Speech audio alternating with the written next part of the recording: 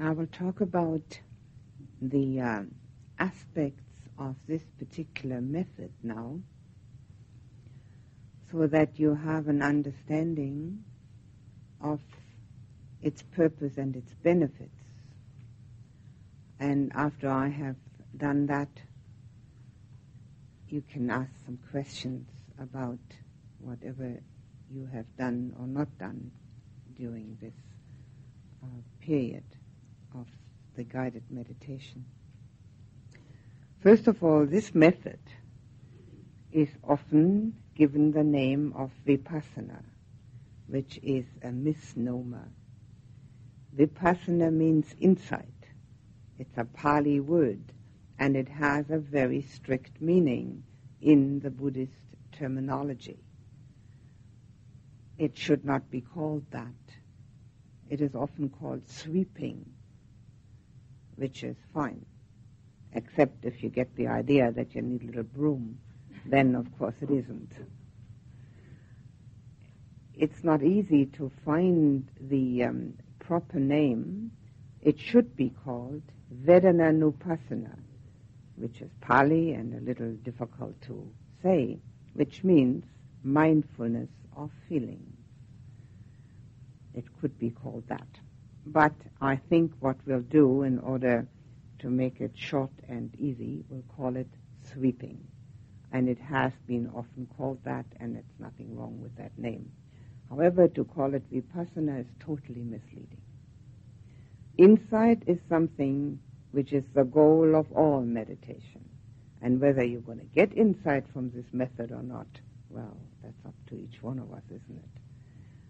I hope we do, but there's no guarantee. It's a method which can be construed to have been mentioned in the discourse on the foundations of mindfulness, if one takes a very liberal view, because it does concern the body. And the foundations of mindfulness are very much concerned with, as I've mentioned before, with the attention on the body. We have many opportunities through this method to gain insight. We also have the opportunity to gain calm.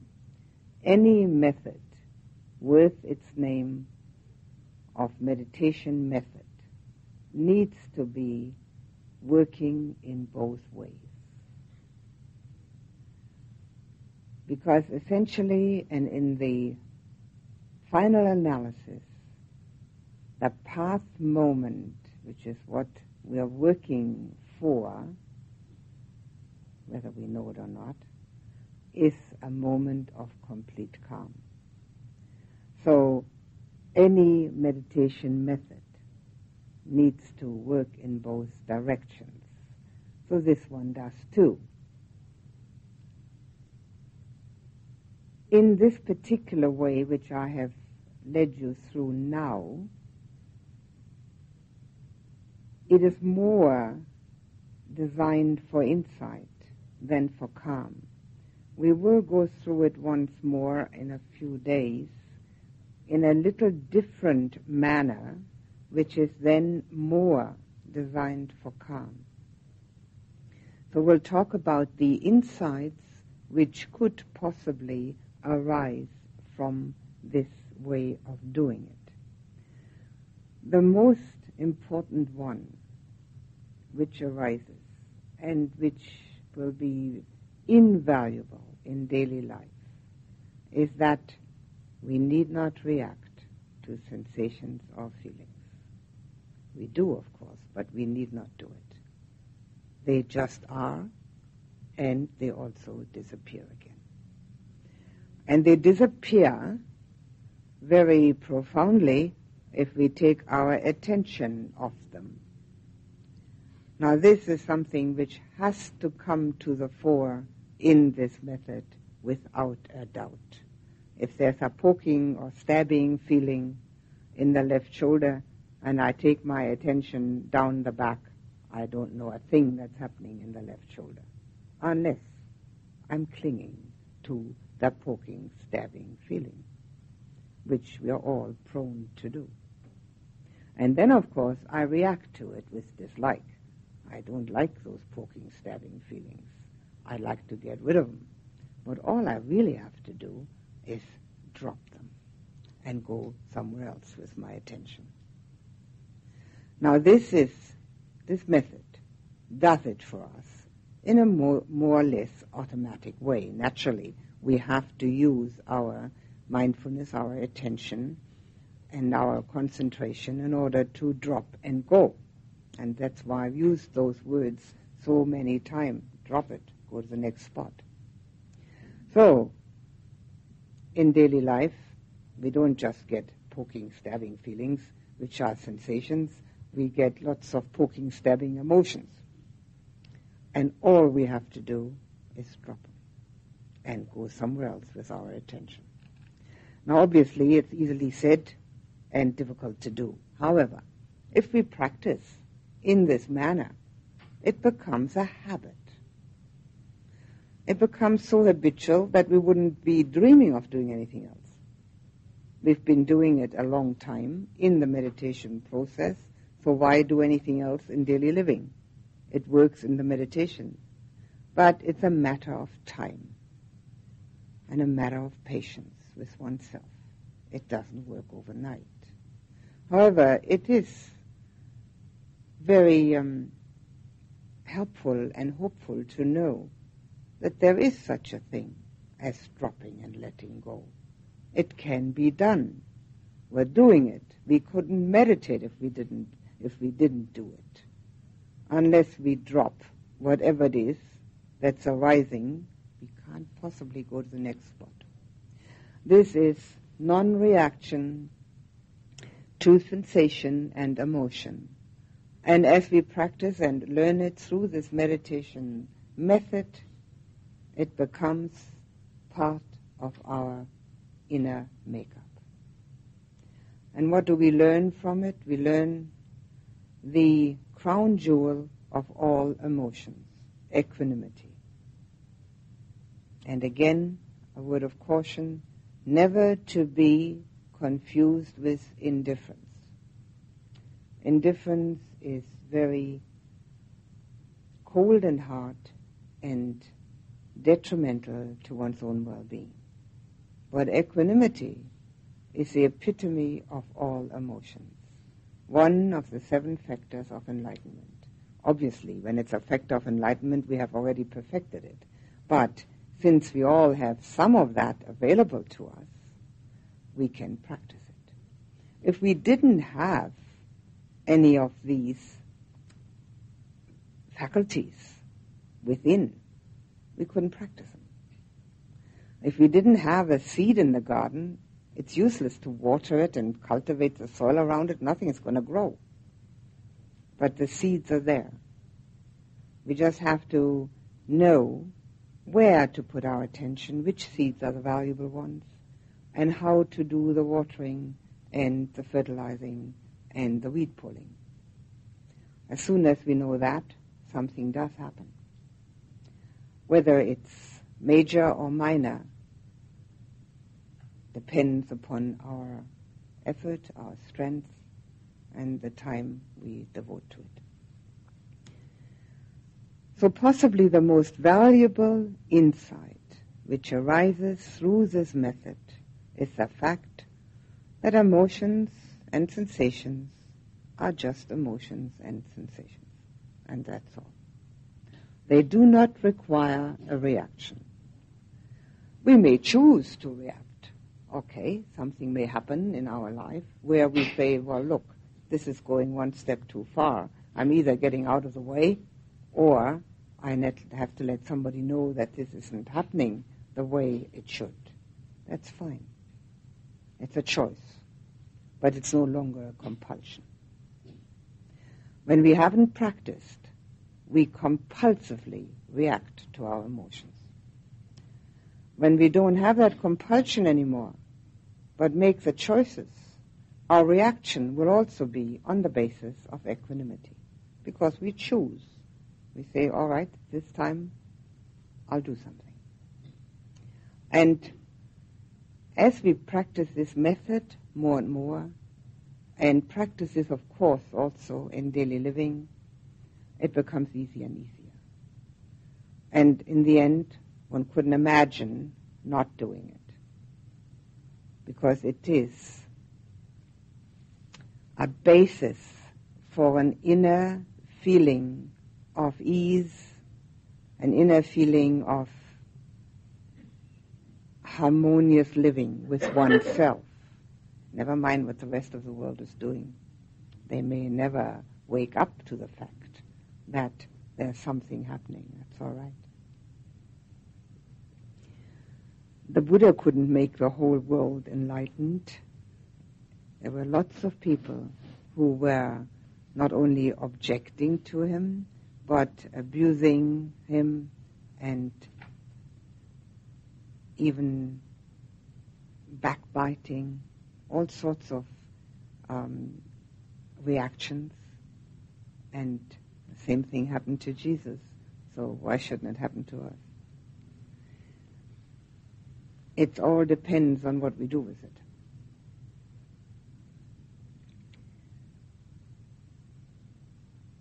Another thing which is very valuable because of this method, or through this method, is the actual experience of the four primary elements which I have already mentioned to you and explained to you. But here we get a personal experience of them.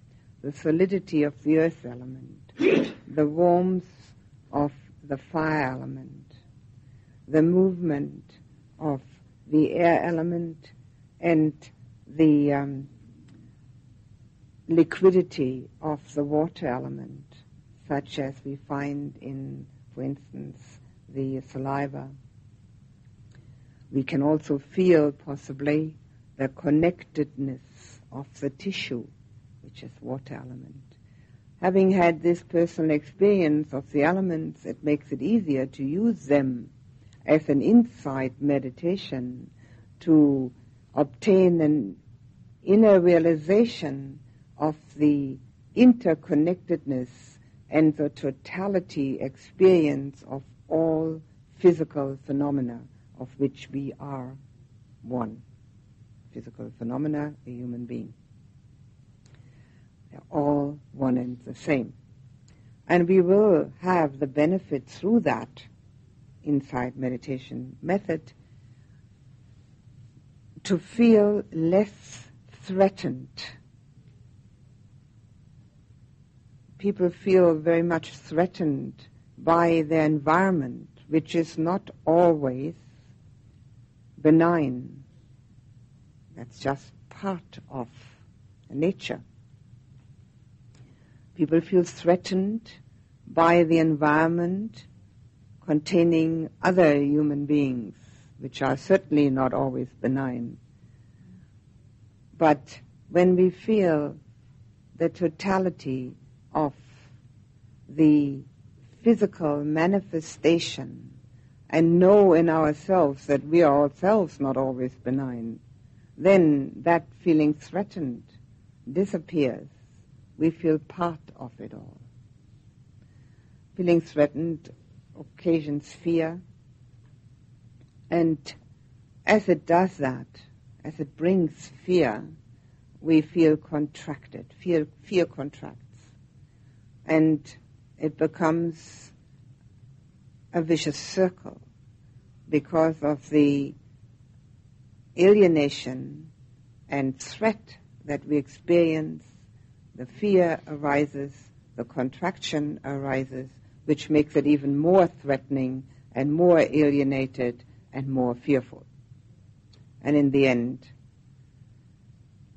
people do not like to contact strangers. And who is a stranger? A stranger is just somebody we haven't talked to yet. That's all. The minute we talk to them, where is the stranger? It's a human being physically consisting of the four primary elements. That's all. that particular experience in this method does help to have this as another possibility for insight meditation. There are many ways of getting at insight, and I'm trying to show you some of those. Certainly not all of them. It would take too long. The other extremely valuable experience gained through this method is the experience of anicca, impermanence. Nothing could be more impermanent than a sensation or an emotion when done in this more or less organized manner. It comes, it's there, and it disappears. For the simple reason that it was either very short-lived anyway, or we've taken our attention of it. Now, the taking attention of it is up to us ourselves. So we are in control there. And this is what makes it valuable to use in daily life. And from it we see that none of the sensations, unless we cling to them, and none of the emotions, unless we cling to them, have any real substance to them. There's nothing there which says, look at me, that's me. It's only a mental formation which says, this is my emotion, this is my sensation. If that mental formation does not arise, but the mental formation of this is just a sensation, this is just a feeling, this is just an emotion, then it has arisen and it is allowed to pass away. So not only do we recognize the impermanence of it all, it may actually induce us to investigate further, to see whether we can find anything within that's permanent. Now, every time I suggest that, I invariably get the answer, sure, there's nothing permanent. But surely that's not enough, is it? I mean, I'm sure I could ask the postman and he'd say the same thing. And he's right. But it doesn't do any good, does it? We still get upset when things happen which we don't want to happen. So when we want to know the reality of impermanence, we've got to investigate. So this particular method of seeing how impermanent the sensations, the emotions are, then can bring us to another investigation of trying to see anything within that we could put our finger on and say, aha, that's me. But it's got to be done, not just understood. Sure, you've got to first understand it. If you don't, we can't do it. That's quite right. But we've got to do it. Go inside and find anything which is beyond the 5 aggregates: body, sense contact, feeling, perception, and mental formation. Anything other than that. And then see whether that's called me. This is an insight meditation method, very much supported through understanding the impermanence of sensation and feeling in this method. But from it, after having gone through the body, we can go to this investigation. The 5 aggregates. Anything else to be found? Anything in there at all that has M-E written on it or in Technicolor or whatever? Where is it? What is it? What's its name? How does it behave? This particular type of investigation, which is insight meditation, which rightly has the name of Vipassana Bhavana, and nothing else does have that name rightly, Bhavana meaning meditation, Vipassana meaning insight. All these methods, when we investigate our own inner self, can be called this Vipassana Bhavana. That can bring a change in perception. And when we change our perception, we obviously change our reactions. There's no way we can keep the same reactions if we've changed our perception. And if we're not totally satisfied with our daily and weekly and monthly and yearly reactions, we might like to change our perception in order to change our reactions. It's really quite simple, but it takes doing. And it takes a diligent effort, and to have to do it over and over again, unfortunately, until it becomes so much part of one's being that it is impossible to fall out of it. Most people need years for that.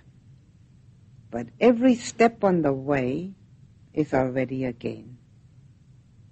And we can see that gain very quickly. So we have the non-reaction, we have the impermanence in this method, and we have the 4 primary elements. Now we also have a purification system which is not only based on the fact of concentration. That, of course, is always there. Wherever we concentrate, whenever we concentrate, there is a factor of purification. Because we can say that one moment of concentration is one moment of purification. At that time, we can't have any negativities in the mind. However, here there is another additional factor.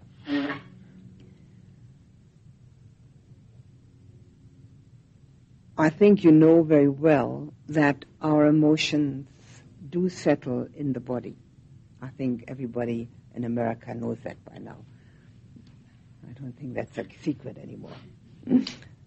And we've had plenty of these emotions ever since we arrived in this world and were clad in a diaper. And we've been having these emotions regularly, all the time, as very often as reactions. And many of them have been, of course, unwholesome, impure.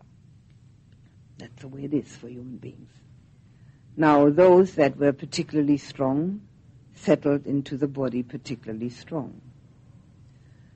And while we wash this body every day, once or twice or even more, and are very keen on having it clean and nice, and wash these clothes and are keen to have them clean, there is no way we can get inside this body with soap and water and clean it up. It just doesn't work. Would be nice if it did, would be much simpler, but it doesn't do that. So while we are cleaning the outside, what are we doing? We're cleaning 1/16 of an inch of skin. And surely we are all much more than just skin. And yet, we can't get at it unless we meditate. So this particular method, particularly when it arouses the emotion and we are able to let go, has a cleaning facility embedded in it. But also when it's just a sensation. Because the sensations are also the residue of our emotions, and particularly the unpleasant sensations. The unpleasant sensations arise from our tensions, and we know that very well. Get tense in the traffic out there, which I can't see how anybody would not get tense in it, and your shoulders curl up, and your forehead creases, and the whole thing becomes most unpleasant. So we have all these experiences ourselves. Let's say we become unhappy, so what happens? Unhappy is an emotion, and then the face screws up and the tears start running, and we look pretty unpleasant, and we feel unpleasant. So the unhappiness of the emotion shows itself in crying or in frowning or in changing our face in such a manner that everybody can see we're unhappy. So our physical reaction to our mental emotion is immediate, and there's nothing we can do about it. As long as we have the unprofitable emotion, we will have the unprofitable reaction in the body. But we can certainly clean them out. And as we clean them out, we can also have eventually less unprofitable emotions, and therefore less unprofitable reactions in the body. So as we still have a residue of them from all these years in the past, by becoming aware of the sensation or the emotion and letting go of it, we are doing a cleanup, which in some cases has to be done many times because the sensation or the emotion is so deeply embedded that we're only getting at the surface of it. That's fine. Doesn't matter. Some of them we may be able to get rid of immediately by just going through once, because they are only superficial tensions and stresses. Others that are deeper need to be done over and over. Naturally, new ones arise. So this is like a mental shower. And I would like to suggest to you that in the future, when you're at home, you do this at least once a day. And it can be much quicker than what we did it here. We took an hour. It's not necessary to take that long. That comes because I'm describing, then trying to figure out whether I've described enough, then doing it myself, and then again thinking, has everybody finished? Yes, okay. And then I'll go on with it. So it takes far longer than as if you were to do it by yourselves. Now, while you're here in the course, I'd like everybody to do this once in the morning at least. Those of you who have already been able to concentrate well enough to get the foot in the door of this 8-room mansion, please continue what you're doing and what I've told you to do. But do this method once every morning, either first or second session. Those of you whose concentration is still weak, use this. It helps the concentration. You don't need to use it in every session, unless you want to. That's up to you. You can use it in such a way. Start out with loving kindness to yourself. Do the sweep. If there's still time left, go to the breath. Or do the sweep again.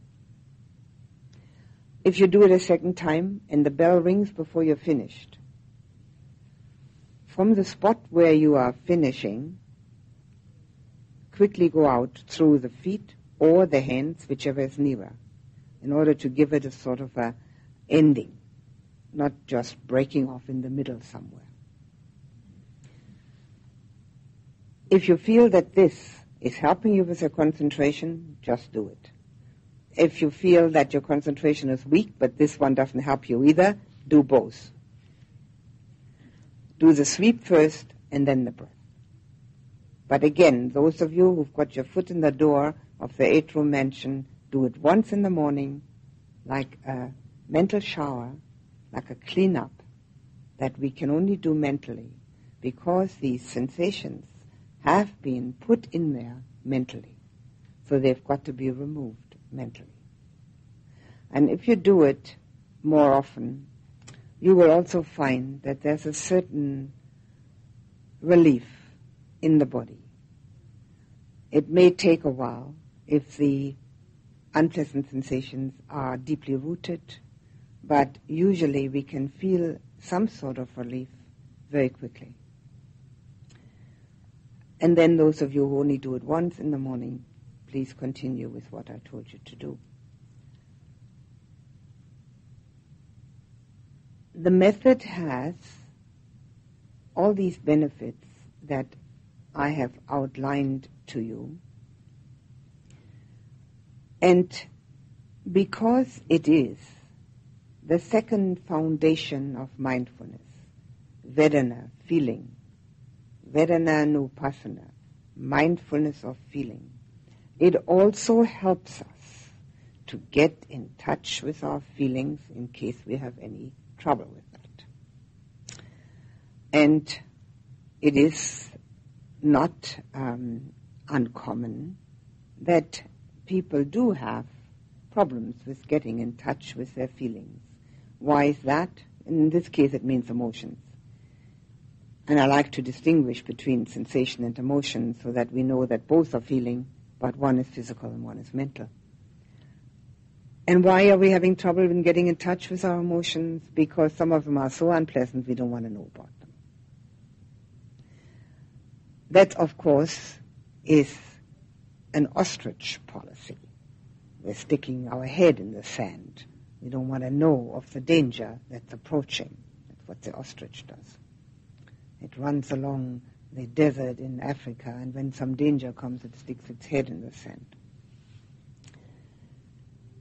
That doesn't do us any good at all.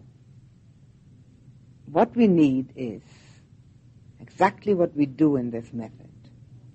We need to become aware, know it, not react to it, and let go of it. Now, if it's a very unpleasant emotion, such as fear or dislike, hate or ill will, anxiety, any of these, envy or jealousy, the reason we don't want to know about them is we think they're going to make us more unhappy if we know about them. But this is a totally wrong way of looking at it. They're there within us, whether we acknowledge them or not. And they continue to make us unhappy until we finally let go of them. So the only way to deal with them properly is to become aware of them and then see what we can do about them. To not acknowledge them is much more detrimental to our well-being. And of course, we can feel that physically also. So this helps us to get in touch with them because the sensations very often arouse the emotion that has some connection with that sensation. Now, we don't have to interrogate the happening in any detailed manner. Why does this particular sensation bring up this particular emotion? That has no bearing on it. It just does. And because it has done so, in an automatic way, we had to become aware of it. And that way, we find it easier then to acknowledge our emotions. So this is another benefit we can get from this particular method. Now, at this point in time, I'd like to ask several questions of you in order to help you along with this method. The first question is, did anybody feel nothing at all on the top of the head? The first spot we went to. But you're a miracle class, huh?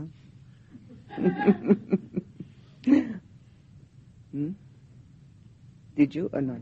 Not much. A little. Very slight. Well, very slight's good enough. It doesn't have to be much. Okay. Did anybody not feel anything in the chest area?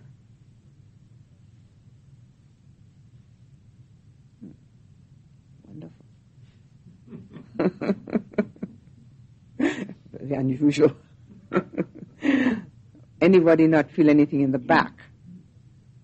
Well, that's more common, that people do feel something there. But the chest area is very common that somebody doesn't feel a thing. That was my one area that was weaker. Hard to get in touch with. The chest, yes. But did you feel something in most of the spots or only in a few spots? There was Blank spots. Okay. Lots of them or just a few? 50%. Okay. In that case, use a different way of doing it next time when you do it on your own.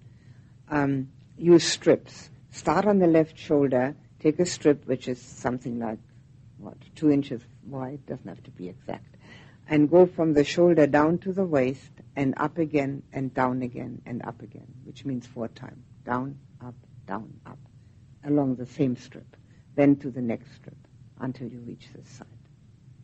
A more detailed way of doing it, and most likely the remaining 50% will come to life at least to 30%.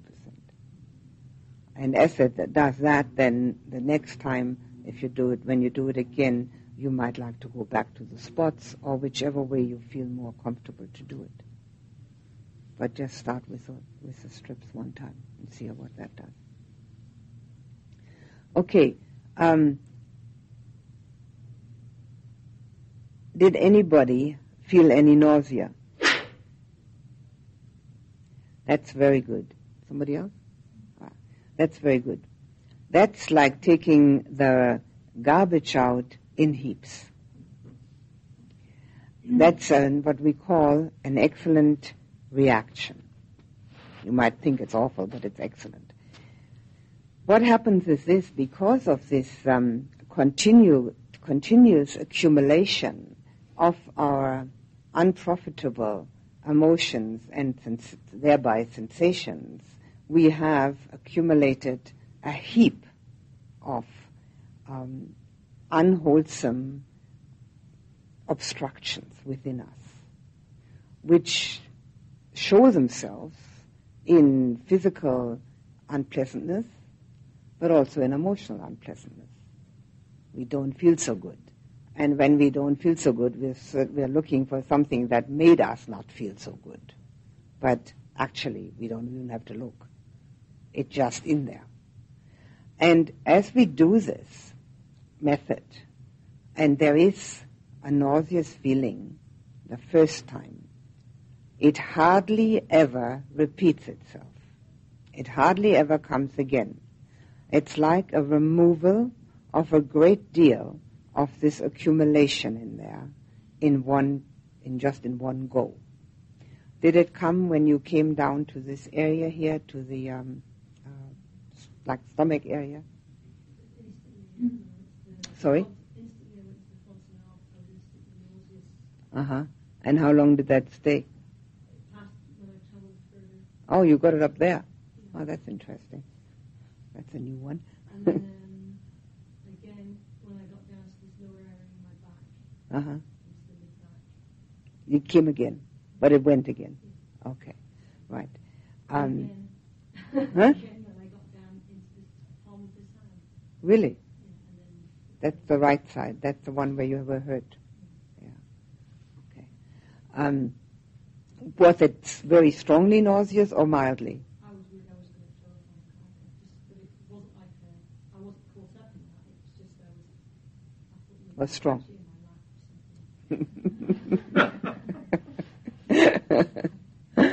Okay. Having it that strongly, it may come again. But please be aware of the fact that it's an excellent way of cleaning the whole mess out, because it was in so many different spots. That's why it may come again. Okay? How was yours? In the stomach area? And mildly or strongly? Mildly. I've done it for length of course, but I had a nausea for the whole 10 days. Oh my God. And you stayed. Very admirable. Well, as soon as I would stop sitting, it would go, and then as soon as I would sit again, it would come. It's like a block. I would sort of get to that area, and then kind of have to go around. I've never heard of anybody, that's the first time, and I've been teaching for 16 or 17 years now, that I went through a nauseous feeling for 10 days. I mean, I don't have so many students from other courses, but in my own course, it's never happened. I've had people have it twice. I've had one woman 3 times. Like a stomach ache. No, nauseous is more like I want to vomit. Right, and that's what you had today? Yeah. Like a stomach ache. Okay. And it's mild. Right. Okay, next time when it comes up again, and it's not the nausea, it's more stomach ache, when it comes up again, go to that spot, investigate very, very clearly what it feels like, and then very deliberately drop it by going to the next spot. Make a very deliberate mental formation of letting go of it. And you might have to do it several times, by going through. Yeah. And if it's still in your awareness, go back to it, drop it again, and go to the other spot. And give it extra attention, in other words. Okay? And if that doesn't help, then go to the spot when you are at that area, and you still get that stomachache, and go out through the skin. Like we go from the fingertips out, go from here out through the skin out, and see if that helps. You can do that 5 times in a row and see if it helps. Okay? Right. Yes? I didn't get nauseous, but I'm very susceptible to motion sickness. And when it first starts, I'll get sort of hot sweats. And just a hint of that. Would that be something similar? Mm-hmm. Yeah. That's also a residual accumulation of your motion sickness, which is, of course, also very often psychological. And not always, I think, but very often. Part of mine is visual. Sorry? Part of mine is visual, I know. Yes. Uh-huh. So that also, if you get that and you can let go of it, that may actually improve also on the motion sickness. It may. No guarantees.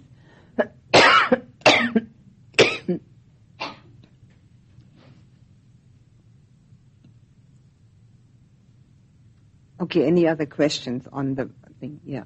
When you do it on your own, are you supposed to spend like equal time on your whole body, or if you come to an area that's like really sort of spongy or sort of spunny or something, do you spend more time on that, or do you always do the whole body? You always do the whole body, and you spend a little more time in an area where you don't get any awareness of sensation. In other words, if you come, let's say, to come to a spot here, and you just can't feel a thing, stay a little longer, see if anything arises in your awareness. If it doesn't, keep going. It's like having an asbestos glove on and putting your hand on a hot stove. It takes a little longer to get the sensation of hot. So, but if you come to an area where you're very aware of the sensation, notice it, drop it, go to the next spot. Don't spend time on it, because that's again can come to a clinging and an attachment to it, because it's more interesting. At least there's something happening now. Okay, so only when there's nothing, you stay a little longer. Okay, well, when you say there's nothing, do you mean there's deadness, or some spots seem to go like in and pull you in? Is that a sensation, or is that not? No, that's a sensation. But sometimes people come to a spot and they don't even know that they're there. I have no idea what's happening. And you have to stay a moment longer. Okay? Yes. I have a friend, sorry she's not here, who has done this go energy connected for 4 years. Uber-Kin method. I know Uber-Kin, but she feels that go energy has improved it a great deal. Uber-Kin. And she doesn't think it's a problem, but she has the opportunity to do this method 8 or 10 hours a day for weeks on end, and she feels great pulsations everywhere in her body.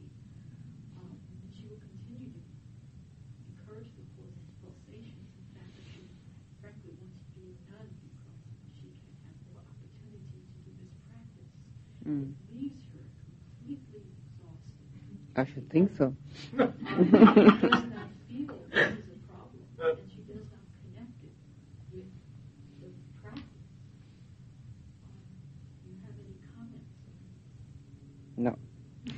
I only comment, quite deliberately for the people who are, in my courses, and, I can't comment to someone who has another teacher. Is this so that you will consider clinging to sensation? Oh, sure, of course. I mean, it's obviously not a good state to be. 3,000 mind moments in the blink of an eyelid. Thank you. So there's you just have to be aware of it, I guess. Yeah, I can't just say drop it with something, obviously. Yeah, what you need to do is to be aware of the fact that the mind is switching back and forth, is not being one-pointed, and to try and make it more one-pointed, that's all. As the ones you can't drop are the ones that are very strong. Is that what you're saying? Very strong sensation. Yeah. I kept waiting for finding where it was with some of these feelings, and I didn't quite find the spot. Are you saying the emotion or the sensation? Yeah, the emotional. All right. The emotion, I thought, I'll find it somewhere along there, but I found it, but it didn't leave until it was over. Then it left.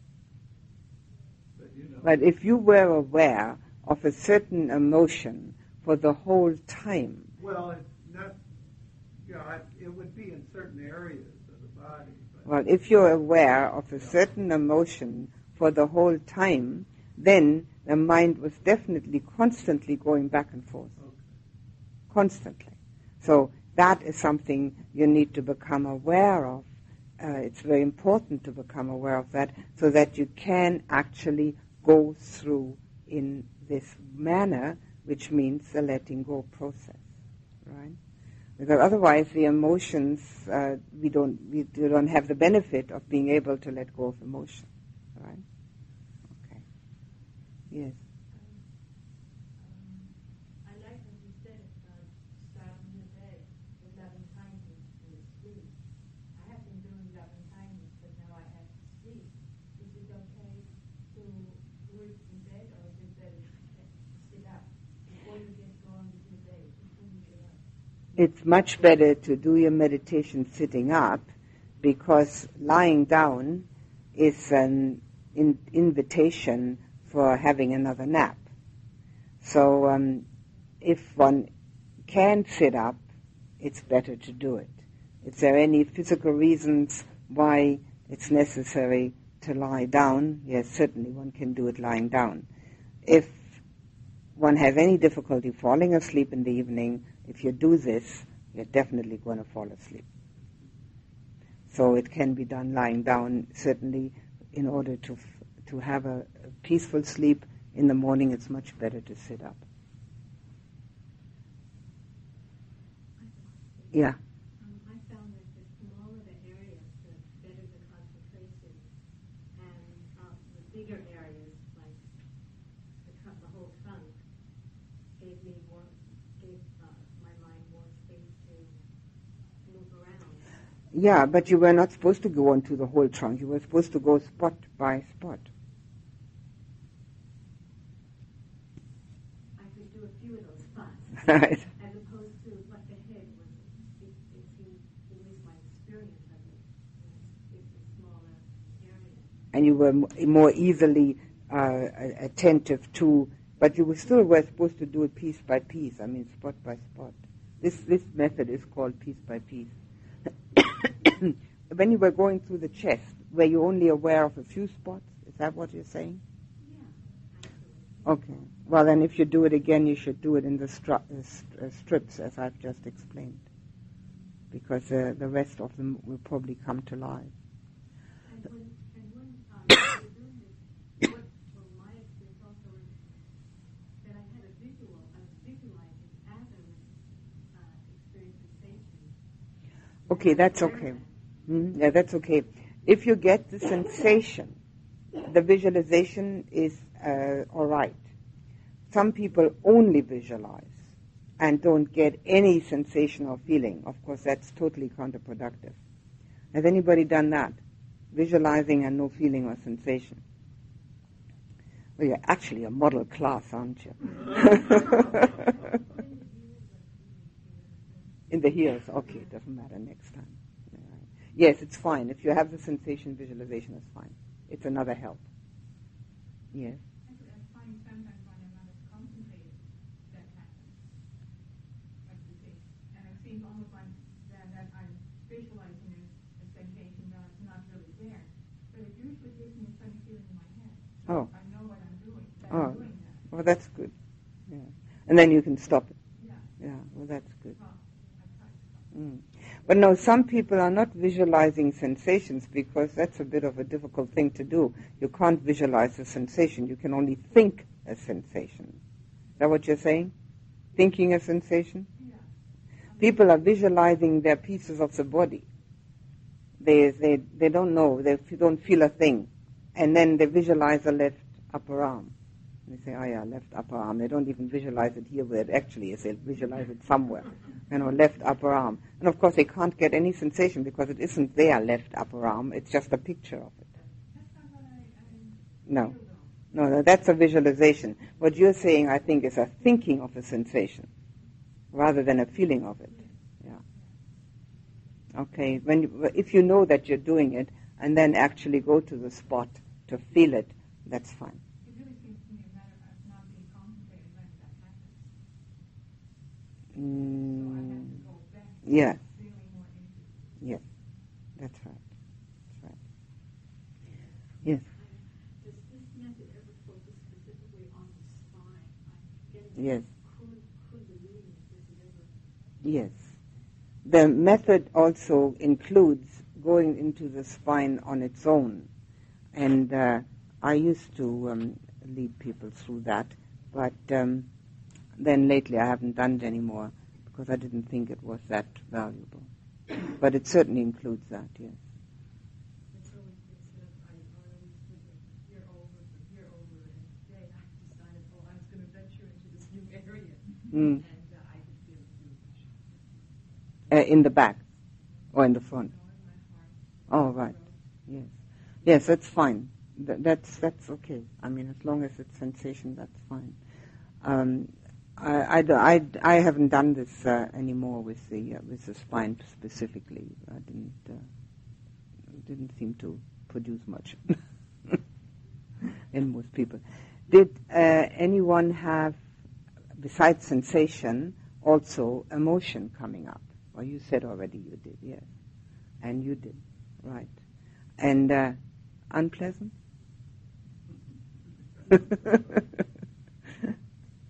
Yeah. Okay. What did you do with them? Were you able to drop them? Yeah, I was real surprised by them. I've done Reiki, which is like a form of therapy that's based on memory in the body. You release it and stuff. And so I was real excited to find a new little area in the body that I didn't know about.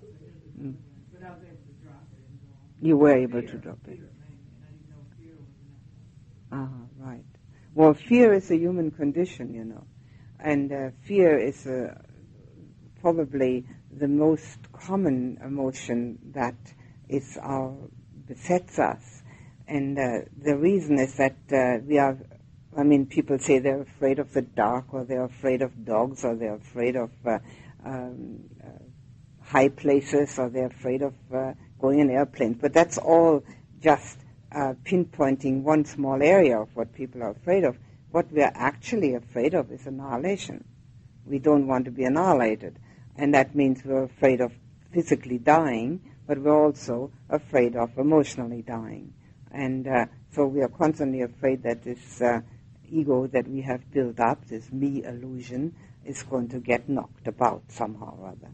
And so we're trying to protect it. And this is where the fear comes from. And it can be strong. But as soon as it's recognized as such, and that's why I'm saying it in this way, we can actually look at it with a little more equanimity, and eventually look at it with a smile on our face, that it's arising again, and it's the same thing all over again. And one day, of course, the ego can get smaller and the fear gets smaller. Did you say we're not supposed to figure out what it means or connect it with anything? I fiction so vivid, so I want the story behind it. You want the story? No, what I said was this. It's not necessary to connect the sensation to the emotion. In other words, you might feel a poke in your left shoulder and grief comes up. So you don't have to now try to investigate why the poke and the grief came in the left shoulder. It doesn't matter, right?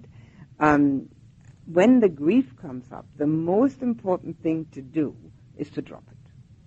That's the most important. There's nothing more important than that. Then if it does come again and again and again in the method, right? Then one can spend some time inquiring into it. But the inquiry has to be totally without rejection, and it has to be totally without a sting behind it. It's just, inquiring. And then again asking the answer that comes up, making it another question. But the main thing is first to give it a chance, 3, 4, 5, 6 times by doing this, to be dropped. And then if it still isn't dropped, then one can do some inquiry and then write a book about it. Yes. Did you have your hand up? No. Okay. But you had your hand up for emotion, didn't you? Yeah. Okay. Right. Okay. Did anybody have pleasant sensation? Or pleasant sensation? Okay, that's fine. Okay. The pleasant sensation that you already know about from your concentration meditation. Okay. And that's what I mean. Do this method once in the morning to get the purification, and then go back to the calm meditation. Okay? Yes.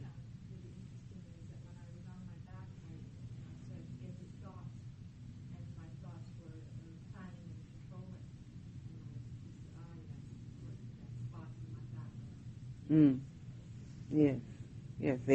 That's you had a connection there between the back and yes. It's a very helpful and a very releasing sort of method of meditation. It's some claims that are made for it that maybe some of you have heard are certainly not what the Buddha claimed. But it certainly is a very helpful method. It does not clear out old karma, but it clears out old sensations and old emotions. It does that. So any other question on the method or anything else? Yes. About destiny. Yesterday. Yesterday. Sorry.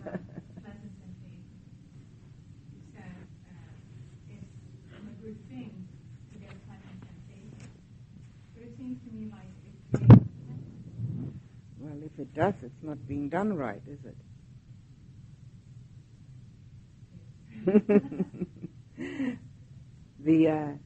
Have you had pleasant sensation in the meditation? Yeah. Okay. I have said more than once already in these few days, and I'll probably be saying it many times again, that at the end of your meditation practice, when you've had the first entry into the meditative absorption, which brings extremely pleasant sensation, at the end you must see the impermanence of them. And I have already explained why that is more important to see it than seeing the impermanence of unpleasant sensations, because we're very glad when they are impermanent. If you see the impermanence of the pleasant sensation, you will get, through inference, a personal insight into what impermanence actually means, how it has the bearing on our whole being. And therefore you have an insight possibility through having become calm. Because one thing which I haven't mentioned yet, but will mention now at this point, is the fact that only a calm mind can get real insight. A disturbed mind, an anxious mind, and a distracted mind, a contracted mind cannot possibly get real insight. It can get insights which are, we usually call them baby insights, but it cannot get the depth of insights because it doesn't have the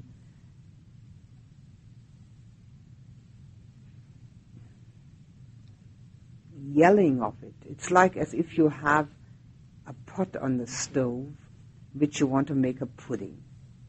And if you just put the water in there and the powder for the pudding and you just put it on there, you don't put the heat on, you don't stir it, you just let it sit there, nothing happens.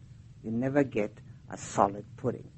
But if you put the heat on and you stir it long enough and you stay with it, you get solidity. It's the same in the mind. Only the calm mind is solid. And only that kind of mind gets real insight. So after having been calm and having had the pleasantness which induces one to stay with it, which is only the first step of 8, and it's only the entry into the house, it isn't really anything yet, then the mind at least has enough calmness and enough solidity to see impermanence in a little deeper way than just the postman saying, sure, everything is impermanent. I mean, who doesn't know that, you know? And I mean, we're just like the postman. We just say, yeah, sure, everything's impermanent. But when you have a mind which is totally clear of thought and only full of experience, and then experience impermanence, it should make an entirely different impact on the mind. And then attachment becomes impossible.